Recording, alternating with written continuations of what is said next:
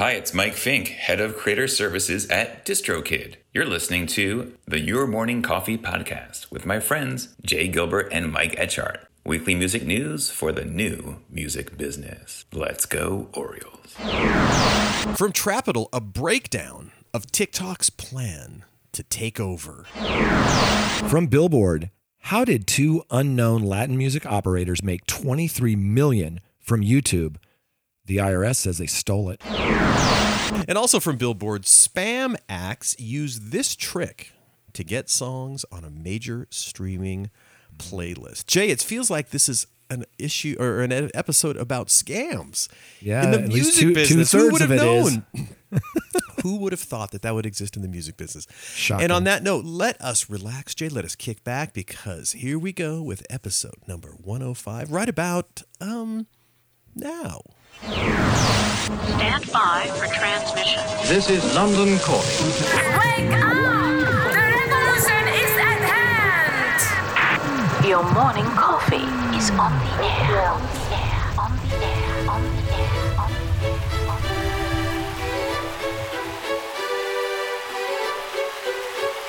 Standing by.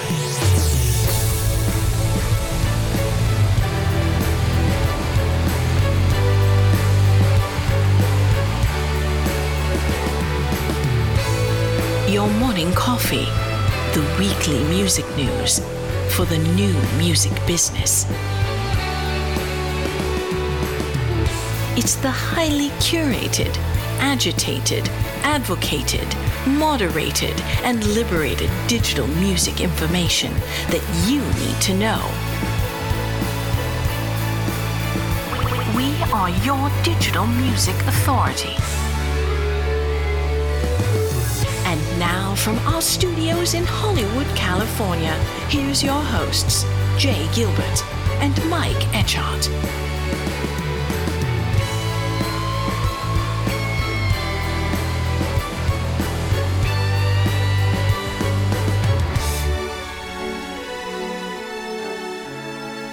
Jay, so good to see you, brother. So good to be chatting. Good to see you, my friend. All of these How are you? wonderful shows and stories we're going to talk about. I am well, by the way. And before we hit record, I was telling you that I saw last night in the little town where I live. They did a in the park movie screening of Summer of Soul, which I've already seen. But it was so lovely. And, it's so fun to see these music documentaries and learn stuff. And Summer of Soul, if you haven't seen it, is about the 1969 series of events at a park in Harlem. And Questlove put the documentary together. It's fantastic. And it was fun to see it with a group of people. And there was a ton of people there. And, we watch movies so frequently now in our house. And you don't get that collective group spirit that's happening which happened last night. And oh my God, and that movie just brings tears to my eyes for a variety of reasons. But it's so good. Tell me about that experience of seeing a movie in the park. Are you, laying down on blankets with wine and cheese? Is it how does there were people doing that? No, this is in a little venue in the center of town here that has I think it seats about 600 or 700, and it's where I saw Bruce Hornsby there a couple weeks ago and the Zombies, and so we have a number of shows that roll through here. But so this was just a setup for a movie. So you're seeing the regular seats, but they sold ice cream, and it was just awesome. And the movie, if you haven't seen it, I'd like to do that sometimes. That sounds really, really cool. I'll let you know when they have the next one. How's Please. that? Yeah, absolutely. So very, very fun and good to catch up on that movie again, even though I've seen it once before. And I also wanted to mention, last week when we were talking about the passing of Mo Austin, I was talking about a book that is on Warner Brothers Records specifically, and I mentioned that it exists, but I didn't mention the name or the author. Right. So the book is called Sonic Boom: The Impossible Rise of Warner Brothers Records, from Hendrix to Fleetwood Mac to Madonna to Prince. It's by Peter Ames Carlin, and it came out in January of 2021, so it's very recent. And if you get the book and read it, which I highly recommend, you'll see that when the author proposed the book, and everybody who he interviewed said, "You got to talk to Mo, but he's not going to talk to you."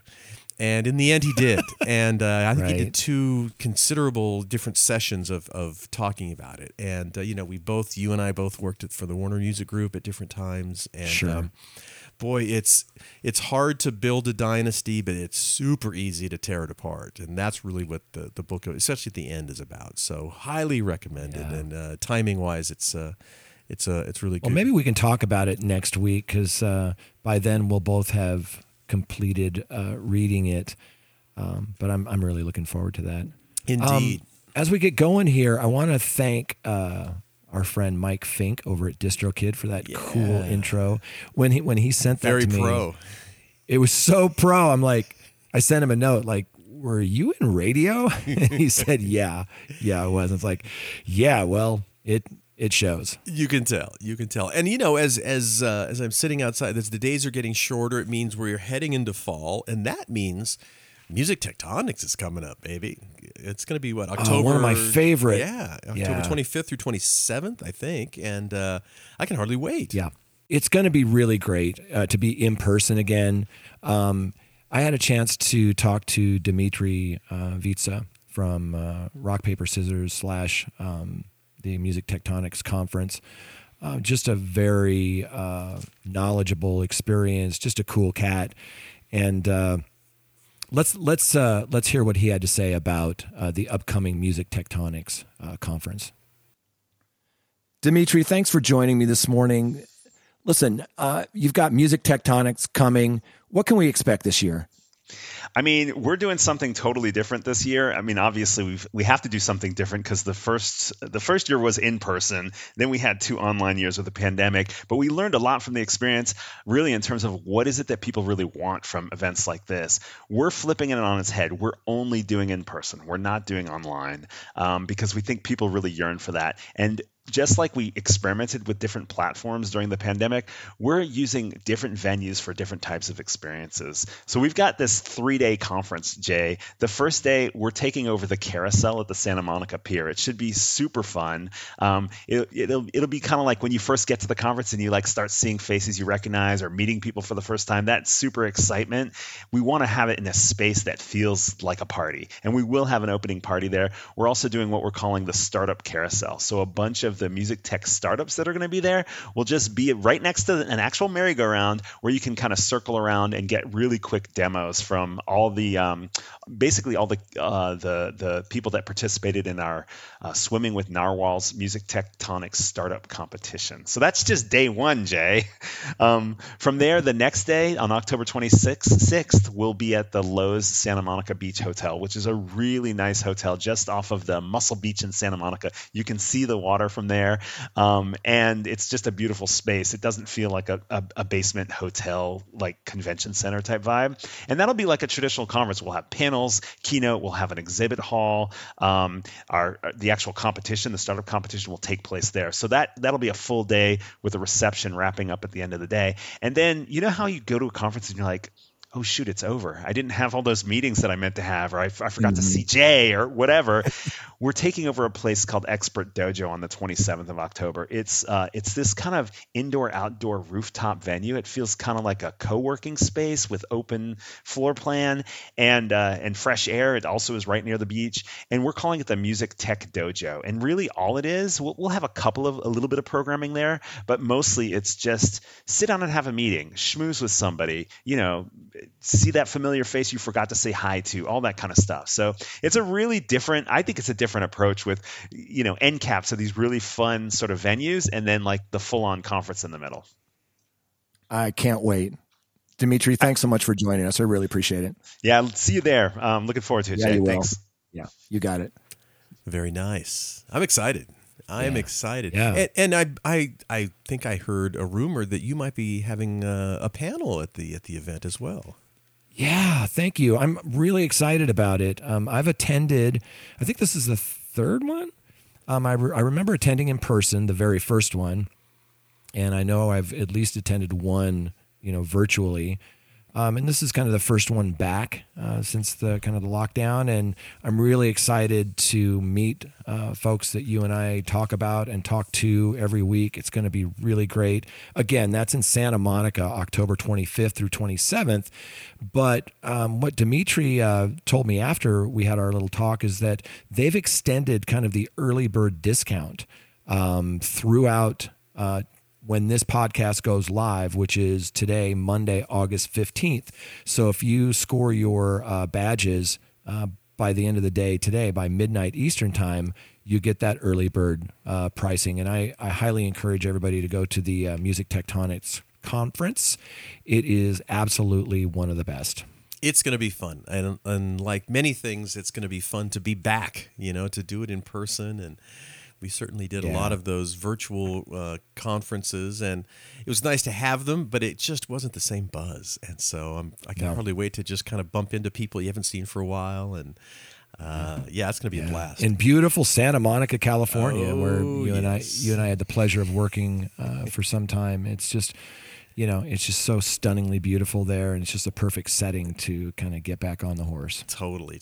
And that guy, by the way, that I am talking to, who's going to be having a panel at that conference, none other than Jay Gilbert. He is the co-founder of music marketing and strategy company Label Logic. He is the curator of the fabulous Your Morning Coffee newsletter and a former executive with Universal Music, Sony Music, Warner Music Groups, and Fox Home Entertainment, and maybe the busiest and most organized person I know. I'm highly caffeinated, and this guy sitting across from me is Mike Etchart, longtime host of Sound and Vision Radio, formerly of SST Records, Warner Music Group, Capital EMI, and Universal Music Groups. And it's strange. I thought I was the only one with good taste in music, and then I met Mike. So there you go. That's right. Jay and I definitely have an affinity for very similar artists, for sure.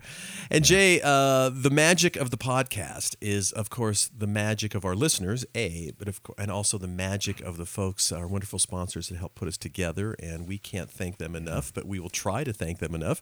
The Your Morning Coffee podcast is also brought to you by our friends at Bandzoogle, built by musicians for musicians. Bandzoogle is an all-in-one platform that makes it easy to build a beautiful website and EPK for your music. All the features you need for a professional website are already built in, including hosting and a custom domain name, dozens of fully customizable design templates, tools to sell your music and merch commission-free crowdfunding and fan subscription features, mailing list tools to grow your fan list and send newsletters, social media integrations, and live support from their musician-friendly team 7 days a week. Your Morning Coffee podcast listeners can go over to bandzoogle.com and try it free for 30 days and use the promo code MORNINGCOFFEE, all one word, to get 15% off the first year of any subscription. That is bandzoogle.com, promo code MORNINGCOFFEE. The Your Morning Coffee podcast is also brought to you by Hypebot. Since 2004, Hypebot has chronicled the new music business and the trends and technologies that are changing how music is discovered, consumed, marketed, and monetized. It's edited daily by founder Bruce Houghton with help from Alana Bonilla. Hypebot and sister blog Music Think Tank are published by live music discovery and marketing platform Bands in Town. And speaking of Bands in Town, over 65 million live music fans trust Bands in Town to get personalized concert alerts, recommendations, and messages from their favorite artists. It's the #1 artist services platform connecting over 550,000 artists with their superfans. Managers, labels, agencies, and artists access their own dashboard to manage and promote their tour dates across all platforms. There you have it, Mike. Bands in Town, yes, indeed. Hypebot, and our good friends at Bandzoogle. Indeed. So let us jump into the stories, Jay. The first one, as we were talking again before we hit record, this is such a great article that was so succinct, and I love the way he laid it out. It's from Trapital. It's a breakdown of TikTok's plans to take over. Take over what, you say? Maybe take over the world. I don't know. Take over lots of things. So we talk a lot about TikTok, and this is the best piece I've read to date on kind of what TikTok does and what their goals are and where they might win and where they might not. And you had mentioned this is from Trapital. It's Dan Runcie over there, who is one of my all-time favorites. I don't miss any of his newsletters, and I check his site regularly. Nobody knows the world of kind of hip-hop and digital music better than Dan Runcie. let's kick it off. He says it's a breakdown on TikTok's plan to take over, and I just want to run through a few of the points that he lays out initially, and we can kind of go through each section because it's so interesting. He said that every few months, TikTok launches a new feature to go head to head with the biggest companies in music and media. That's a bold statement. Yes, it is. He lays out this short list of moves that TikTok has announced just in the last year and kind of who the market leader is in each area. So I'm just going to review a few of these. Extended their video length to 10 minutes. Yep. That competes with YouTube. They launched Sound On, which is a music distribution service we talked about last week, a distribution for artists. The competitor there, of course, is DistroKid. Thank you for the intro. They filed a trademark for TikTok Music, and that could potentially be a music streaming service to compete with, the likes of Spotify. They've enabled artists to pre-release songs before they go live on streaming, sort of like Twitch. They've enhanced search features to identify terms in comments, sort of like Google/YouTube. And then lastly, they created their own, NFT marketplace, sort of in competition with OpenSea. That's a lot. They are busy beavers over there. TikTok. Yeah, that is unbelievable.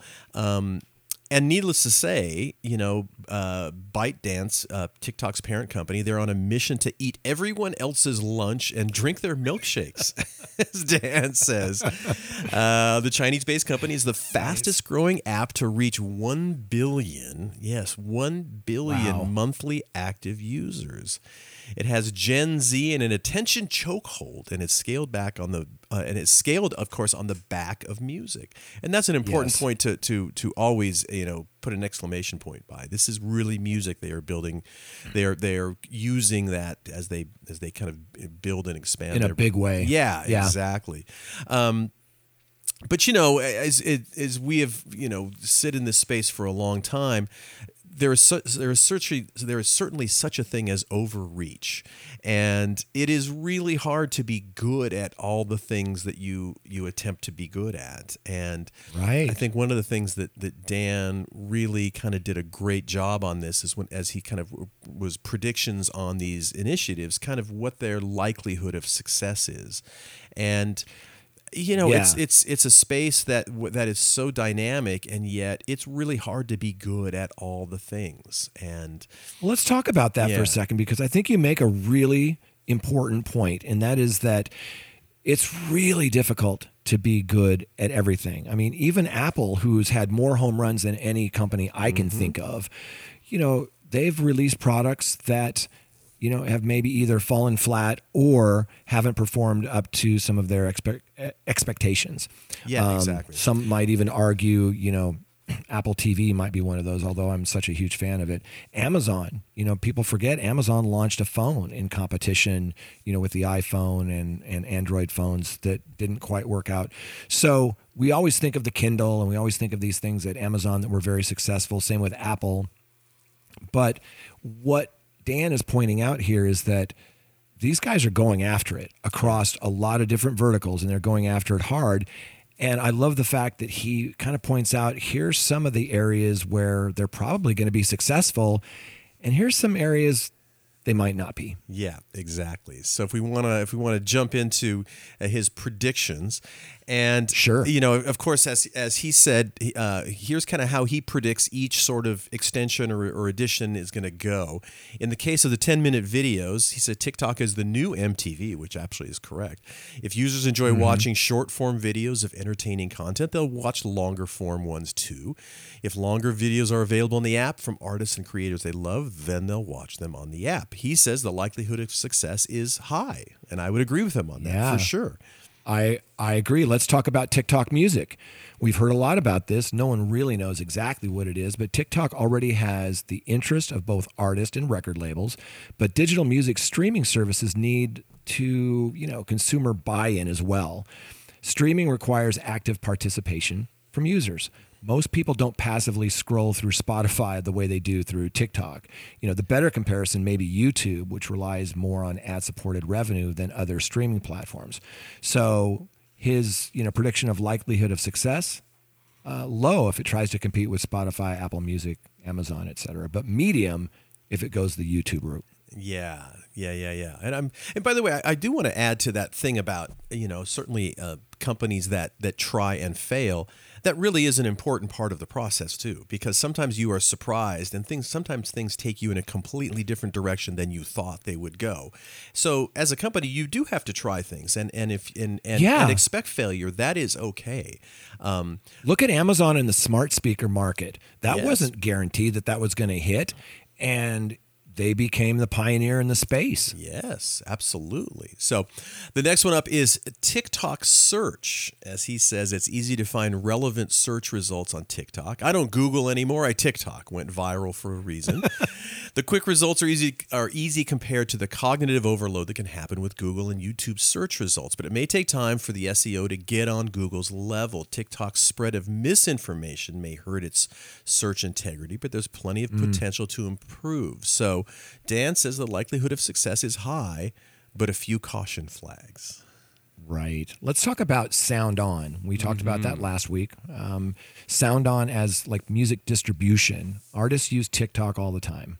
Labels already want them to release music directly to fans. TikTok already partnered with United Masters, a music distribution service, so it understands the opportunity. But Spotify and others have ended similar programs. Again, we covered that last week on our distribution episode. If you haven't heard that, it's on Billboard's Deep Dive. You should definitely check that out. So customer support costs are quite high typically, and the return on investment needs to be there. So Dan predicts the likelihood of success, with Sound On distribution at medium. And I would probably add, I would say a little less than medium, personally speaking. That's what I would say. Medium rare. Medium rare. Yeah, exactly. Next up is in-app ticket purchasing with Ticketmaster. Ticketmaster has similar integrations with YouTube and Spotify. He's sure TikTok would love to sell tickets directly without an intermediary like Ticketmaster, but one step at a time. He's saying the likelihood of success is high, and I'm probably assuming that is correct as well. That's having recently, I've been going to a lot of shows this summer, and we talked about the insane add-on fees, and God, it has got my attention this summer. Let me tell you. Yeah, without a doubt. Now, the other elephant in the room here for TikTok, and Dan points this out, the company's quote-unquote geopolitical turmoil. Recent reports show that China does have access to TikTok user data and can do surveillance on American users. And that's a big deal.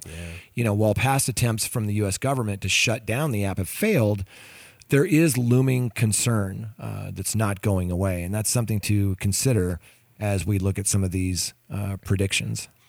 Yeah, but they're still the big kahuna out there, and they're gonna, like we said, big social networks rarely win at everything, and that's what Dan says too. But you got to try, and you got to keep pushing the boundaries and see what clicks and what sticks. And but boy, it has changed this business dramatically just in the time that we've been talking about it. So and that rapid rise was just so rapid. I mean, it was unreal, and here we are. It is massive. They are charting their future. Yeah, and this is such a great piece. Once again, it's by the founder of Trapital, Dan Runcie. Highly encourage you to subscribe to his newsletter. Check out his site. It's one of the best ones out there. Yes, really good. Indeed. Well, the next couple ones are about scams, Jay. And oh my God, when you talk about, well, we'll get into that in a second. These are both articles from Billboard. The first one is, how did two unknown Latin music operators make $23 million from YouTube? The IRS says they stole it. And wow. It's a really deep dive article. It's very dense and thick and very interesting. And like Kristen Robinson. Yep. And what just knocked me out is the amount of money in the relatively short amount of time these guys were able to skim. And it just goes to show you the amount of money that's going out from this user-generated content on YouTube. unbelievable amounts of money. Oh my gosh. Yeah. Yeah. Absolutely. I mean, they talk about one example right off the bat, this Jose Chanel Medina Tehran. He's one of the guys that they saw him driving this green Lamborghini, all around West Phoenix, and this is like a $390,000 car. And it got people in town to kind of start going, well, what's going on here? This is interesting. One gentleman who wants to remain anonymous said that Phoenix is one of those main points for drug smuggling. So his first thought was, oh, they're doing something like that, or maybe they won the lottery and they're not telling people. It just didn't make any sense. And this is one of the largest, most brazen scams. There was also a piece, Chris Castle on music technology policy. I'll just read you his headline, and that was, "Where was the board?" AdRev and YouTube play essential supporting roles in one of the biggest YouTube scams, according to Billboard's reporting at Words by Kristen. And it is a absolutely phenomenal deep dive from Kristen Robinson at Billboard about not only how this went down, but to your point, just the sheer volume of revenue that's being generated. It's crazy, and this happened over a 4-year period. It's also worth kind of mentioning. They mention there's a lot that's in this article, but you have to understand who AdRev is. And they are, as their website says, they're a comprehensive digital rights management solution that generates unparalleled payouts in earned revenue and found time for creative stakeholders of all types and sizes. They really they have a hybrid approach that allows for a more thorough detections throughout UGC, that's user-generated content platforms. They say fewer false claims and reliably higher returns to creators. Well, certainly high returns, in this case, not necessarily to the creators.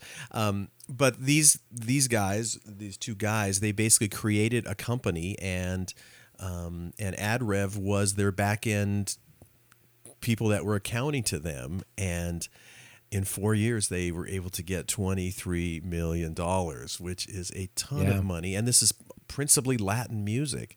And, we've talked on this podcast so much about the rise of Latin music. And my goodness, this is just user-generated stuff in Latin music. And they created a sham company called Media Move, MUV. Mm-hmm. And they were able to... But what they did, which was interesting, Mike, is... Usually the scammers will claim a fraction of a song. And with multiple co-writers, you might not notice that right away. And not everybody has direct access to like YouTube CMS and Content ID, right? So that's why you have companies like AdRev. Sources say YouTube scammers commonly claim small fractions of songs that they suspect have not been claimed properly and might not be noticed. This is especially prevalent on the music publishing side, where there are usually more rights holders, particularly on contemporary songs that credit many songwriters. So the division of ownership and royalties can be very difficult to track. If one or more of the songwriters is known to be without a publisher, there's a strong chance that the writer does not know if their share of the composition is being claimed correctly. Media Move, the scam company that these two guys put together, often claimed 100% of royalties for master recordings or publishing. I mean, that's just crazy. They basically forged documents to show AdRev and in turn, YouTube's CMS or content manager. And that identifies matching sound recordings, and that enables larger rights holders, including labels, publishers, multi-channel networks, to monitor royalty collection and metadata for all of their musical copyrights.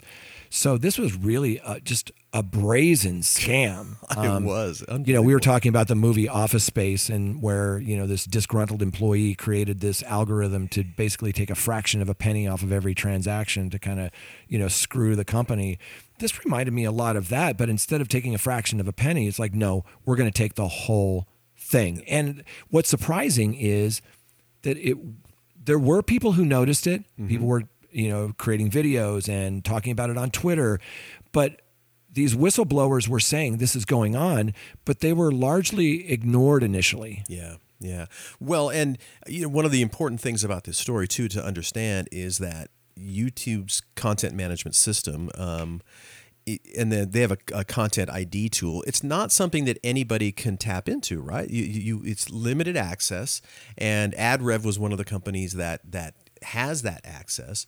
But it sure seems like, based on this article, that they, something was happening between YouTube and AdRev that they didn't catch it, or they didn't have the eye on the ball. But you have mentioned how fantastic and accurate YouTube's CMS is. I mean, they're able to pull. They can find music or anything on there quickly and fast and pull it down or identify it, or at least make it so you can't monetize it with advertising on your channel. You and I have seen that, where maybe we've had a clip of one of the artists that we were talking about. Their content ID identifies that immediately, and then of course we can't create ad revenue on our YouTube channel against that, and that's fair. Yeah, of right. course. We're not going to generate ad revenue because we featured music from one of the artists. The thing from the Chris Castle story, he said that this was one of the biggest YouTube scams, according to Billboard. And he said that's saying a lot. Thanks to first-class investigative reporting by Kristen Robinson at Billboard, the story of what looks to be one of the biggest advertising fraud cases can now be told. It involves a whole lot of people looking the other way, starting with the boards of directors of Downtown Music, which owns AdRev, and then YouTube, which doles out, access to Content ID. He said that this isn't the first time Google and YouTube have been caught up with some shady dealings due to Google being the paymaster of piracy and handing out advertising money, which is the mother's milk of online crime. Chris has a site called Music Technology Policy, and he says, our readers will recall Maria Schneider's 2016 post, YouTube Pushers of Piracy, that foreshadowed her 2020 lawsuit against YouTube over the effects of YouTube's restrictive access to Content ID that you just mentioned. And this is now poised to go to trial. Yeah. So one of the perpetrators, he basically pled, and then another one is going to trial. And I mean, what I was just struck with, though, was, again, the enormous amounts of money we're talking about here. And this, this is a relatively, it's a ton of money, but it's a small part of the overall gigantic amount of money that is generated from YouTube in terms of user-generated content. And it's stunning. And the audacity of these two guys, and, you start... It's never a good idea when you buy like a $350,000 Lamborghini and you're driving around in a relatively small part of town that people are like looking at it and you're going, what's that about? And it's really, again, thank goodness many criminals are dumb. If you watch any of those, great real television shows about that. Sure. But it's just, oh my God, I mean, it's a staggering amount of money, and how this was allowed to slip through the cracks as long as it did is really and what else is unreal. going on? If you talk to people, inside, they'll tell you this is going on every day. It's identified. Sometimes it's not nefarious. Sometimes it's just, there are what they call a mismerge, where there'll be two artists with the same name or two songs with a similar title. And yeah, they're metadata problems. And you and I talk about all the time how important accurate metadata is across the board. One of the things they point out, and it was pointed out by somebody named Gabrielle, which is a pseudonym, that's not who this person's name is, said they don't give access, they meaning YouTube, they don't give access to their CMS to everyone for a reason. This person works for different rights management firms and represents a number of Media Moves victims. Quote, YouTube wants to have trustworthy partners, understandably, but in the wrong hands, sources say, the transparency of the CMS and Content ID tools can be exploited. Yeah, absolutely. And as the article points out, typically, like a company like AdRev would take about 10%, in case you're wondering what the percentage of these, what they keep in terms before they've given out their share to the artist, or in this case, the faux artists. So there's a lot of pushback on ad rev. It's like, at the very least, you got to give back that 10%. But boy, this is a real blemish on ad rev. But again, it shows that if you are aggressive and motivated, there are ways to skim money and to kind of, and we've seen this has kind of been around since the beginning of digital music. And, you would see kids putting up, songs that they didn't own, or albums that had never been posted up on the digital services and things like that. Yeah.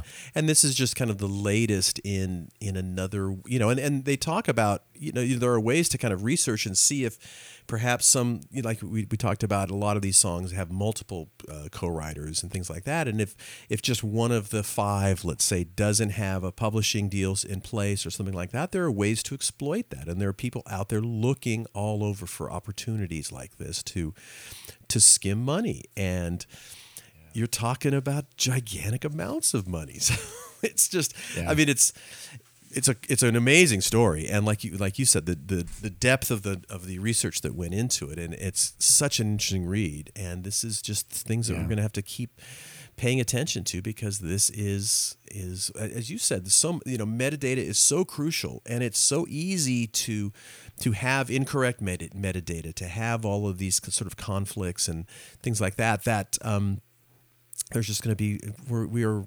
The playing field is so ripe for things like this still. Yeah, and it focuses on the point that there needs to be much greater transparency and access to this information. I wanted to point out that it wasn't just these 2 gentlemen that they talk about in the piece. There were over 5 co-conspirators. Yes. Right? That were paid a portion of Media Move's royalties. So one of them was one of the principal's wife. She had purchased a $590,000 house in Phoenix, paid for entirely with cash. Wow. All right. A great read, a wonderful job. And it reads like, like something you would see like a documentary. I mean, great job by Kristen over at Billboard, and yeah, check it out. It's so good and so amazing. Yeah. And then here we have the next one from Billboard.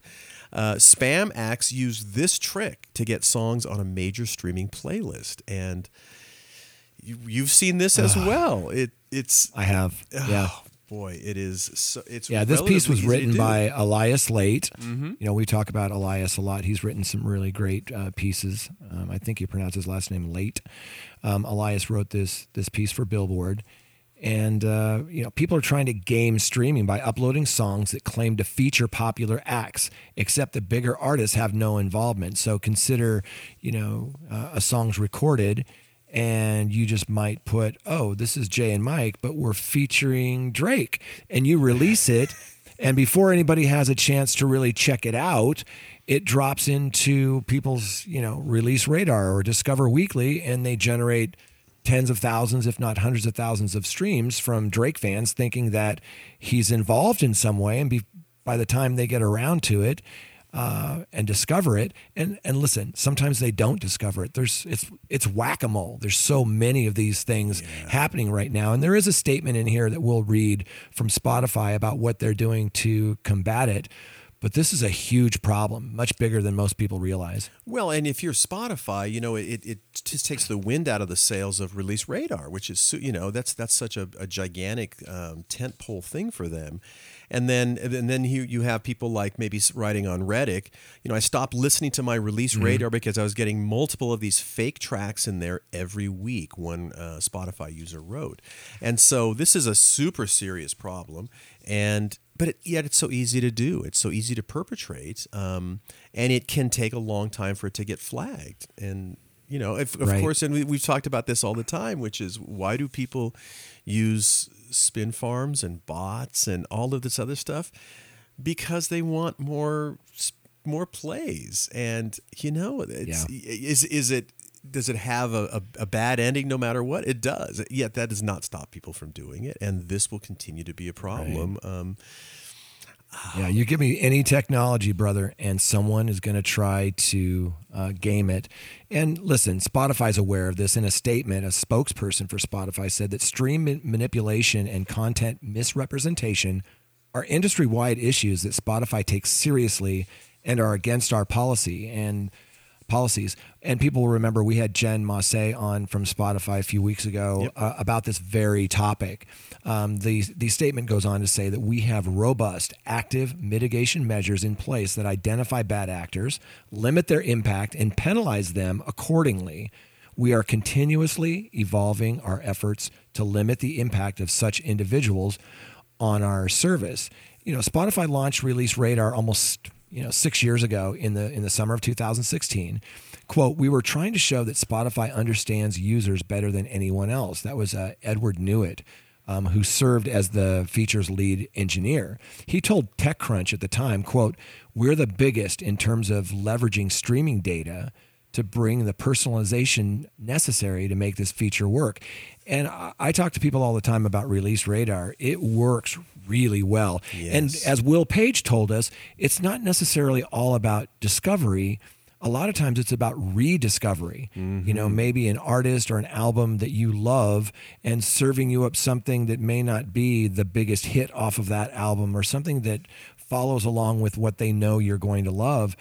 And I got to tell you, it's scary accurate at some of the things that it serves up. Oh, yeah. But if we put out, I like the Beatles, and if you put out a song that says, here's my new song featuring Paul McCartney, before they catch that might drop into my Release Radar and generate a lot of spins for you.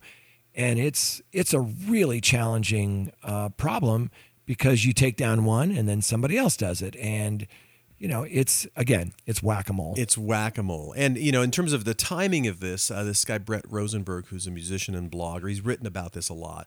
He said he started to see it pop up regularly about a year ago, although there are some sort of Reddit complaints going back to at least 2020. It became more and more a nuisance on a weekly basis, he says, to the point where a dud duet would appear 3 or 4 times every Friday when his Release Radar resets.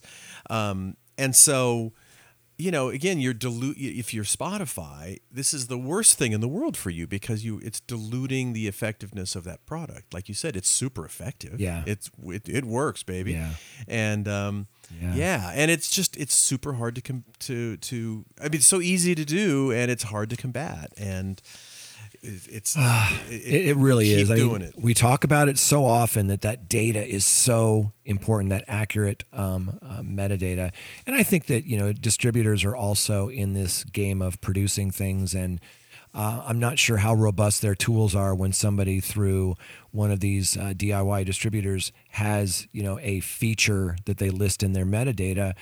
With the volume, it's like 79,000 different ISRCs, not different songs, but different ISRCs are uploaded every day on the streaming services. That's a lot of data to look through and fact check. And last week we talked about a story, and in the story there was a chart from the CMA about basically where do playlist streams come from. Mm-hmm. And from this study, they broke down Spotify, YouTube Music, Apple, and Amazon. And they kind of listed where do a majority of the streams come from? Let's just take Spotify, for example. Only 5 to 10% come from editorial playlists. 10 to 20% come from algatorial, which again, we talked about that last week, these personalized playlists.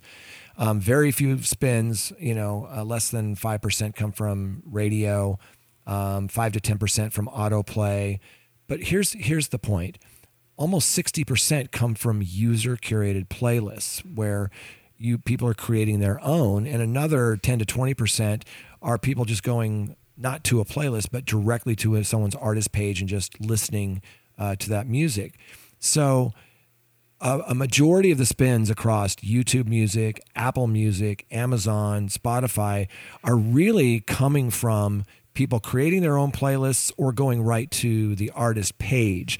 Now, I'm not saying that, that because this is happening primarily with Release Radar and Release Radar on Spotify is really big.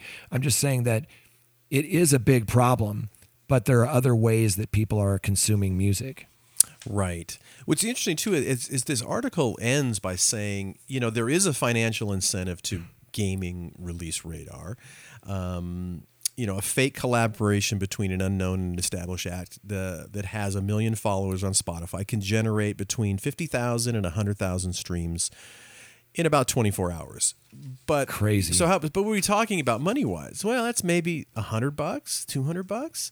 So it's not a super ton of money. And they're kind of saying that, people are saying, okay, yeah, so not that $100 is insignificant, but it's not giant money. So really, what is the end game for this? Is if it's not money, what is the end game? And a lot of people are kind of scratching their heads saying, just to get it on Release Radar, I suppose, kind of bragging rights. Yeah, maybe it's scale. Somebody told me that part of the scam, the point that I might have been missing was it's not about that individual song. It's someone doing this across multiple tracks, right, and maybe having a few of them that are caught and pulled down, but they just continually do it. But I know that Spotify is actively pursuing this. I would imagine that all the other DSPs are looking to take care of this problem as well.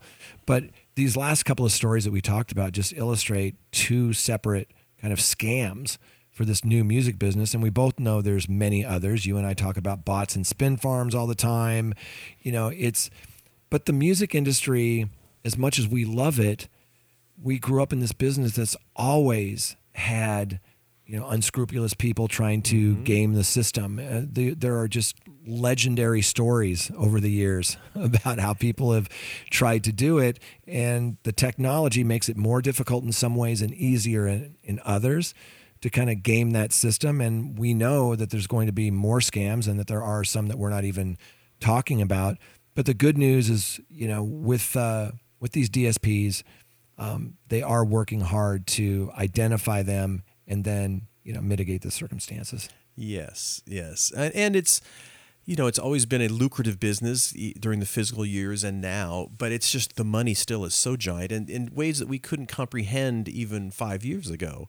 But I still go back to that first article when you looked at, so they were doing this for 4 years and they pulled down $23 million. Boy, that is a lot of change. And that's just goes to show you how much revenue is generated on the publishing side, on the master side in this new music business. And it's what I'm curious about is, did they get greedy and that's why they got caught by taking 100%?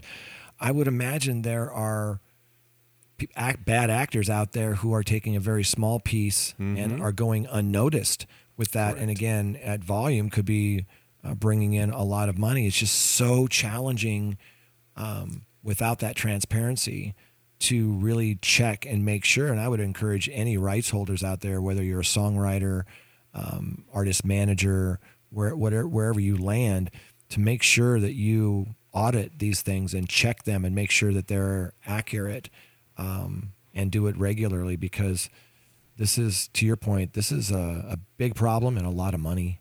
Well, and what really tripped them up too was the IRS getting involved, and that, they were like you said, had they kind of skimmed along in a much less obvious way without just going for the gusto and saying, I own all this stuff, like you said, kind of taking small pieces, they may never would have been caught, or it would have been a slap on the hand. They talking about getting greedy. They did get greedy. And when you're driving around with a brand new Lamborghini and people start asking questions, and once the IRS gets involved, it's an entirely different level. And so that really was their downfall. But what happens when you're not in the U.S.? What happens, like some of these bots and spin farms are in countries that don't take piracy as seriously as we do. Correct. That's a fear as well, that some of these knuckleheads, they were in Phoenix and they got noticed, and there were people who were trying to be whistleblowers and tell what was going on. But, it's a lot more challenging to police, other countries that just, don't care about intellectual property. And I think I've mentioned this before, this little catalog that I manage, it was probably about 6 or 7 years ago. All of a sudden, there were all of these. This was through the Orchard. That the Orchard was the folks that were managing we went through, and it was suddenly all. You have these notices when somebody claims that they have rights to your thing, and all of a sudden, for this little catalog that I was managing, all of these things came in from China. A lot of them were Tencent, claiming publishing rights on things that we knew they didn't have rights on. But the challenge at that time was so I was kind of managing the catalog, and so I was reaching out to the people with whom we were collecting on their behalf. And sometimes I couldn't get back to them, and they wouldn't respond in time. And so it was kind of basically like a phishing campaign, because they just knew that if they challenged the rights, call it 100, 20, 25, maybe wouldn't respond, wouldn't see it in time, didn't know, whatever happened, boom, all of a sudden you've got some rights now. And so that was another sort of a scam that happened. So there's all of these things that are going on all the time. And people just, again, as they say, the music business publishing world is a business of pennies. But as we saw from Office Space, pennies add up. Pennies add up, and so this is not going to end. But you see these waves of different scams, so to speak. And anybody who works in law enforcement, this is the way crime works: is they're criminals latch onto something, and then they do that till that doesn't work anymore. Then they have a new scam, and we will continue to report on these stories as newer scams happen, and it's just there's opportunities. There are lots of opportunities to potentially skim money. So great stuff from Billboard. Again, we say this all the time. I mean, this was especially the first story was such a deep article. I mean, and I read it twice because it was so interesting. And so much. I had to look up certain things because I was kind of curious. It was a fun. And we're just deep scratching dive. the surface of that piece from Kristen Robinson. This is a very thorough deep dive, into how these people scammed YouTube. And I'm glad that Chris Castle's talking about it. It just raises the profile even higher. It's an issue, but we're addressing it. Same with the adding fake artists onto your track to gain release radar streams. And one last final shout out to Dan Runcie for the breakdown on TikTok's plan to take over. So good. And Mike Fink, thank you for the intro, and Dimitri, thanks for talking to us about the Music Tectonics conference. Don't forget, if you're listening to this on the day that it comes out, which is Monday, August 15th, make sure that you get that early bird special for Music Tectonics. And I can hardly wait for that event. That's going to be so fun. I'm looking forward to it and seeing a bunch of people. And, of course, Jay will be there with his credit card buying drinks for everybody like there's no tomorrow. Hey, wait, what? He's just a generous man. So if you see Jay and just give him your drink order, he'll get it happening for you. We do want to thank, of course, Bandzoogle, Hypebot, and Bands in Town for rocking our world and helping us put the podcast together. Without them, we could not do this. And of course, thanks for everyone that listens. We hear great stories, and it's so gratifying, and we are humbled when we hear folks say, "Hey, I listened to your podcast and I enjoy it, and it's an important part of my week." So that puts a smile on our face, and boy, we can't thank you all enough for that. So on behalf of the 33rd hardest working man in show business, Jay Gilbert, and myself, thank you so much for listening to the podcast. We'll be back next week on the Your Morning Coffee Podcast.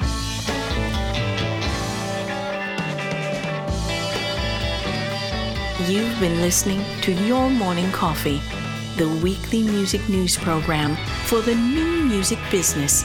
Join Jay Gilbert and Mike Etchart next time for the digital music news you need to know.